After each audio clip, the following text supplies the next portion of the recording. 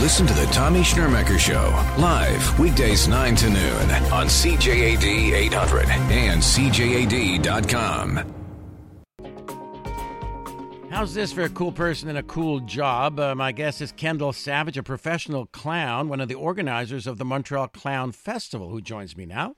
Good morning. Good morning. Thank you for having me. Okay, so Kendall, how did this all get started? How did you get interested in clowning around and becoming a professional clown? Oh my gosh. Many years ago, I studied briefly with Mike Kennard of the Mump and Smoot duo, which is one of English Canada's most famous, I'll say, clowns.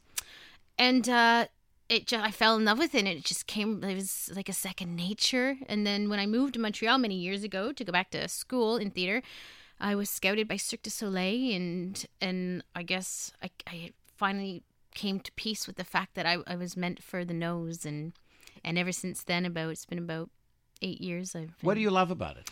Oh my gosh, the challenge. To me, it is the most difficult form of performance in theater, because you have to be as equally emotionally vulnerable as you are physically vulnerable.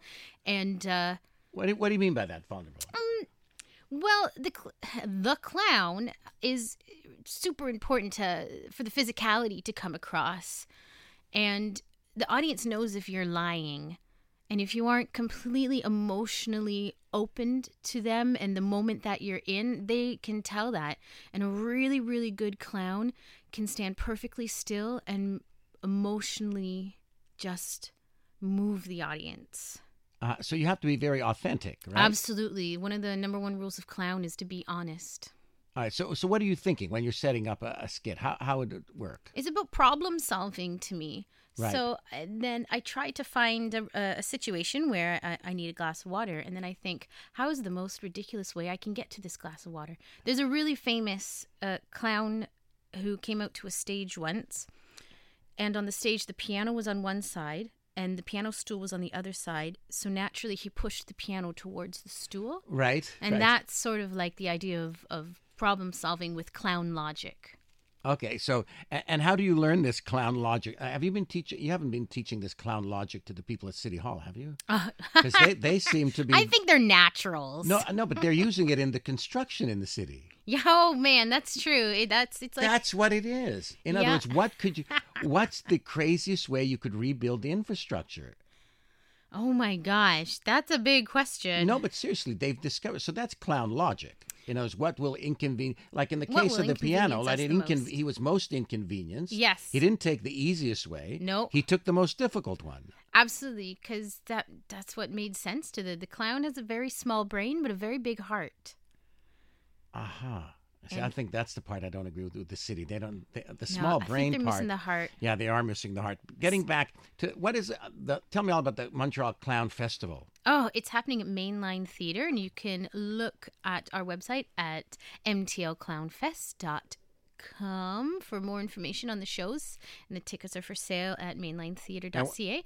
And what can people expect? People can expect a different array of styles of clowning, because mostly the first idea that I think that comes to people's heads is children entertainers, and they're wonderful, don't get me wrong, but there's many different types and pedagogies of clowning, and what I'm trying to do is I'm trying to showcase the variety of clowning that we have here in Montreal and a few abroad. All right, so we know what the clown at the children's party will do. Mm-hmm. Tell me about some of the other types of clowns.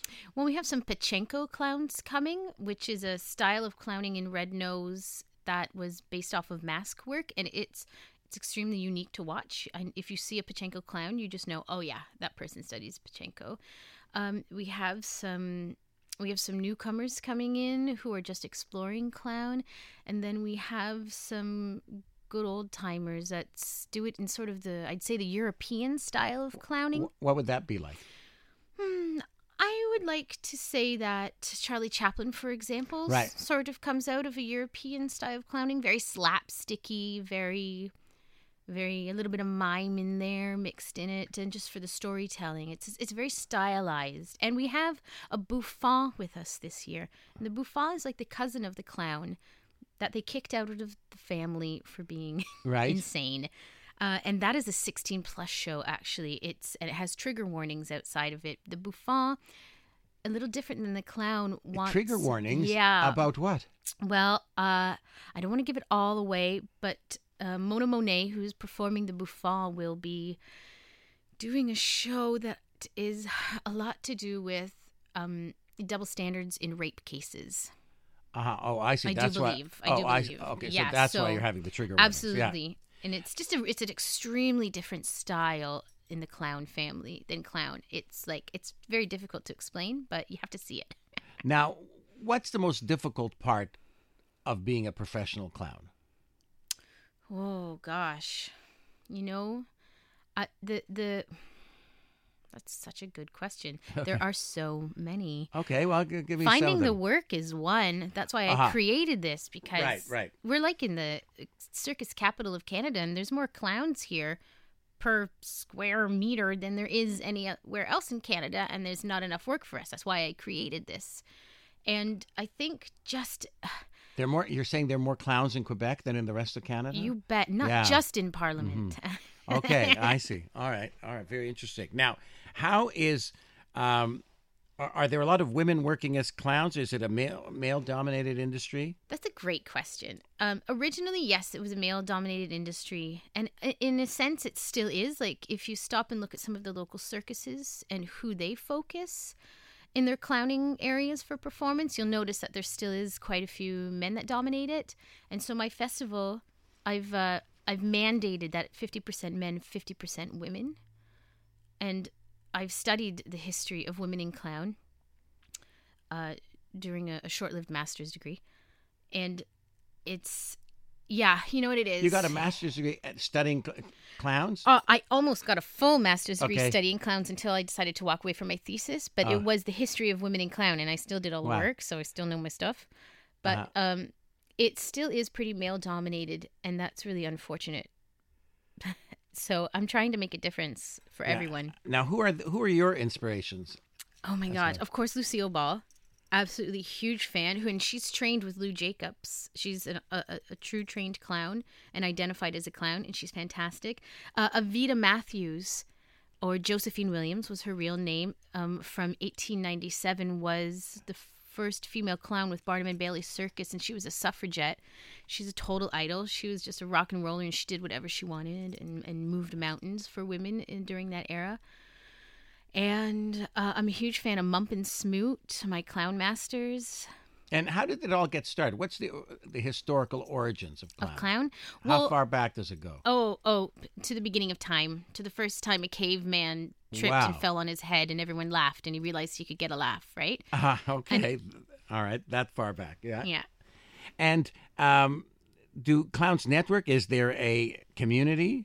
There is a really great community here that is slowly coming together from the French and the English worlds, because there's a bit of a separation right now, and it's something I'm trying to fix.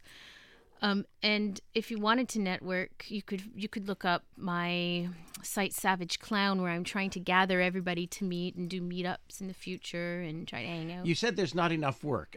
If you could solve that problem overnight, what kind of work are you talking about? I would definitely have my own theater, and it would be a clown-based theater, and I would try to perform work for them. But there's just not enough circuses to go around. There's not enough audience that understands what exactly clown is. They have these preconceptions of party animals and like scary people hiding in the bushes with knives. And clown is so different. And I sincerely believe that most people have not seen a clown show. And if they have, I don't know if they've seen a good clown show. Now, the clown shows, how are they planned? I mean, you talked about that there's a problem. It's problem solving. There's a skit. How long does it take to put together a clown show? Oh my gosh. Anywhere from... I would say a good clown show years, and it's constantly in transformation. You could be on stage live and then all of a sudden have a new discovery that is like, wow, this is really great in the show. And then after that night, you'll put it in the show and you can change your show the next night. There's a lot of freedom in the performance, but you need to be a really, really on the nose clown to change that up. Kendall Savage, my guest, a professional clown, and clowning has a fascinating history. First of all, clowning isn't really meant for children. Is that correct? Well, in my opinion, if you look back at the history of clowning, it's incredibly violent and it's quite racist. If we're going back to like the Victorian Edwardian years where it was at its peak, even up until like the 1950s, and there's trouble today still in the world, if you ask me. I have very strong opinions about this. I'm not afraid to talk about it. But yeah, I think there's... Well, what kind of racism? Give me some examples. What kind of racism are you talking about? Well, starting back in the Victorian Edwardian years, it would not be uncommon to see a circus entirely in blackface, and all of the clowns would be dressed as certain ethnicities and Right. perpetuating stereotypes that were very violent back then. Does this still happen? Yes, it does. Recently, I had to leave the World Clown Association because they gave an award at their last convention to someone who dressed up in full Chinaman yellow face and did a performance and awarded him first place for best performance that day. And when I called them out on it, I was bullied.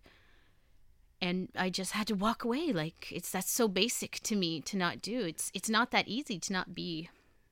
So in other words, there has to be a way of doing where you're not making fun of ethnic groups, whereas that used to be part of the it's history a cheap of clowning. laugh. It's a disgusting cheap laugh, and if you don't take the few minutes or whatever it takes to think of something that isn't racially based, then you're a lazy clown.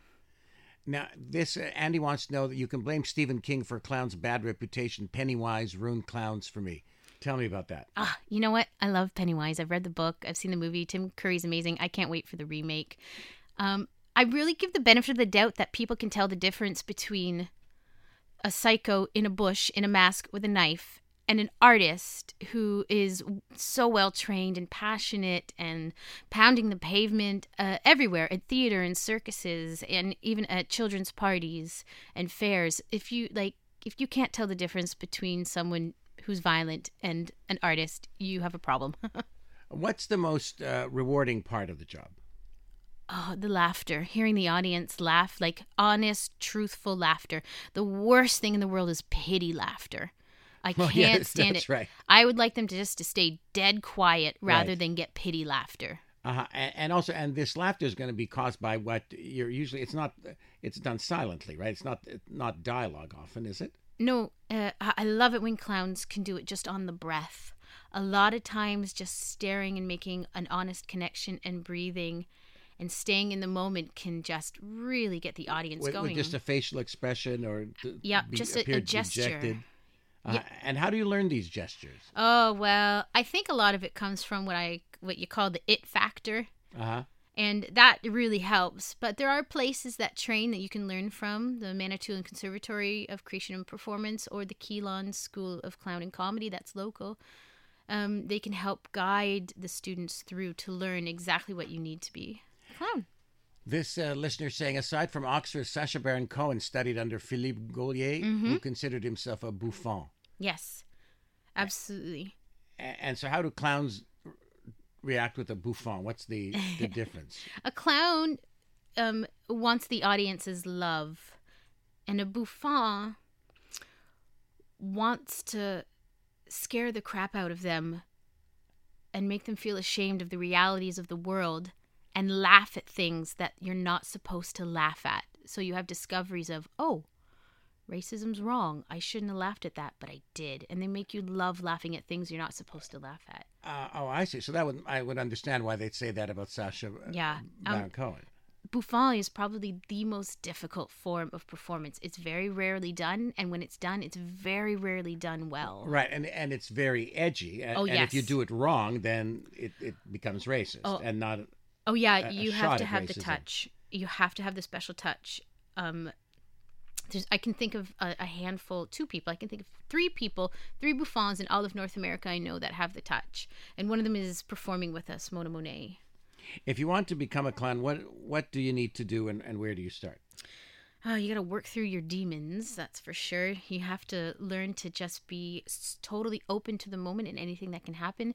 And there are places in town, the School of Clown and Comedy, they sort of do European clowning. And then I study with the Manitoulin Conservatory of Performance and Creation, the Clown Farm, and that's Pachenko clowning. So how would that work? Now, what would like your daily class be? What? What would you be studying in the morning, in the afternoon? What kind of classes? Sure. Pachenko clown is very intricate. I would wake up, we'd warm up, we'd play games, because clown is all about play. Right. And you learn to just be natural in play and enjoy it, because a lot of times you have to retrain adults how to play. We forget it a lot. Right. And then I would go into something called color exploration, which where you feel the colors in you. Like red, oh, I feel red. Where does red make me move? And then once you get all of your colors together, you put them into a mask you make while your eyes are closed. And then you would explore this mask, and that mask is part of your clown. And you go through 7 masks with like 8 colors each. And once the very, very end, the tiniest mask is the nose, and that's every single color you have, and every single mask is put into that nose, and you create your clown. Is it a very physically demanding profession? It's as physical as you want it to be, but a really good clown is totally engaged in their body, head to toe. So yes, I'd say it's physically demanding, but not impossible for everyone. You work at your own pace. A pleasure talking to you. Kendall Savage, a professional clown, one of the organizers of the Montreal Clown Festival. You're listening to the Tommy Schnurmacher Show on CJAD. News Talk Radio, CJAD 800, CJAD.com.